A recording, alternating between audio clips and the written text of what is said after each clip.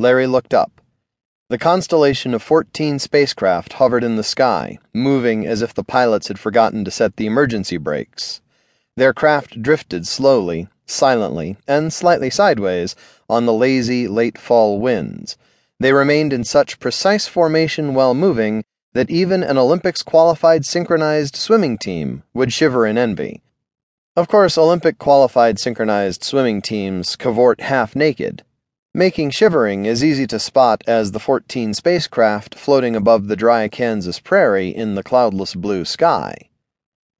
Just like those spacecraft pilots, Larry also forgot to set his tractor's emergency brake as he stared up at the spacecraft. The heavy farm machine wandered aimlessly about the cow pasture. Larry shivered, much like a half-naked synchronized swimmer, but for a much different reason than envy or nudity. Larry could have been half-naked on the tractor. However, since there wasn't much need for nudity on the farm these days, the idea of working without clothes hadn't really occurred to him. It also hadn't occurred to him to look skyward for UFOs until the spacecraft passed between him and the sun, throwing shadows about his cow pasture like clouds playing dodgeball on their day off. The cows were completely unconcerned about the spacecraft. They didn't stop doing cow things just because Larry's tractor was wandering aimlessly about the field, and Larry didn't notice. Cows being what they were supremely content with grass, a little water, and the ability to generate copious amounts of methane. Nevertheless, one cow was a bit thoughtful about the speed of sound relative to the tractor's slow-chugging engine. Per normal cow mental activity, the thought was brief, wouldn't be repeated, and wasn't shared with anyone, cow or otherwise. This wasn't the first time Larry had seen spacecraft. They'd mesmerized him while watching Star Wars as a 10-year-old. As a 23-year-old, he'd seen them after a particularly raucous night at Benny's Been There Bar and Done That Grill. Still in all, even with such stellar UFO sighting history, he was pretty sure this was the first time he saw a spacecraft when there was a reasonably good possibility he wasn't having a stroke or a beer brawl-induced concussion gifted to him by the Rickenhauser brothers. For that matter, he wasn't too sure about the stroke thing. The tractor bumped to a slow stop, as tractors often do when left to their own devices.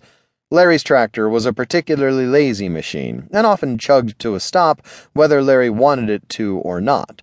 He gripped the steering wheel as the spacecraft stopped directly over his head. Or it seemed they were directly over his head.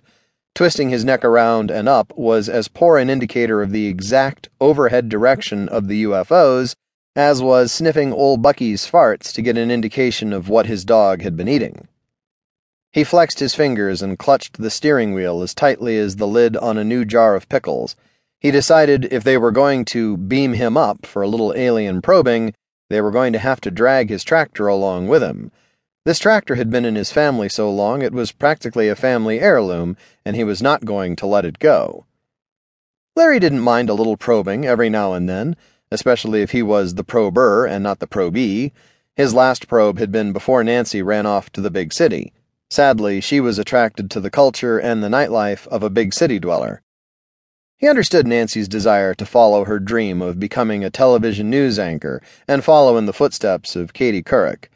He would have bet Katie had a college degree in journalism and wasn't at all like Nancy, who had failed at high school home economics.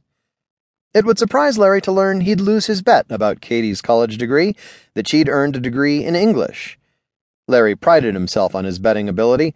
Farmers and ranchers are consummate gamblers. They gambled on the sun. They gambled on the rain. Will there be too little, just enough, too much? They gambled on the heat. They gambled on gas prices, feed prices, beef prices, and yes, even the price of horse excrement. Bad gamblers fail at farming, becoming townsfolk and weekend gardeners. Good farmers gamble to win and survive to replant next year.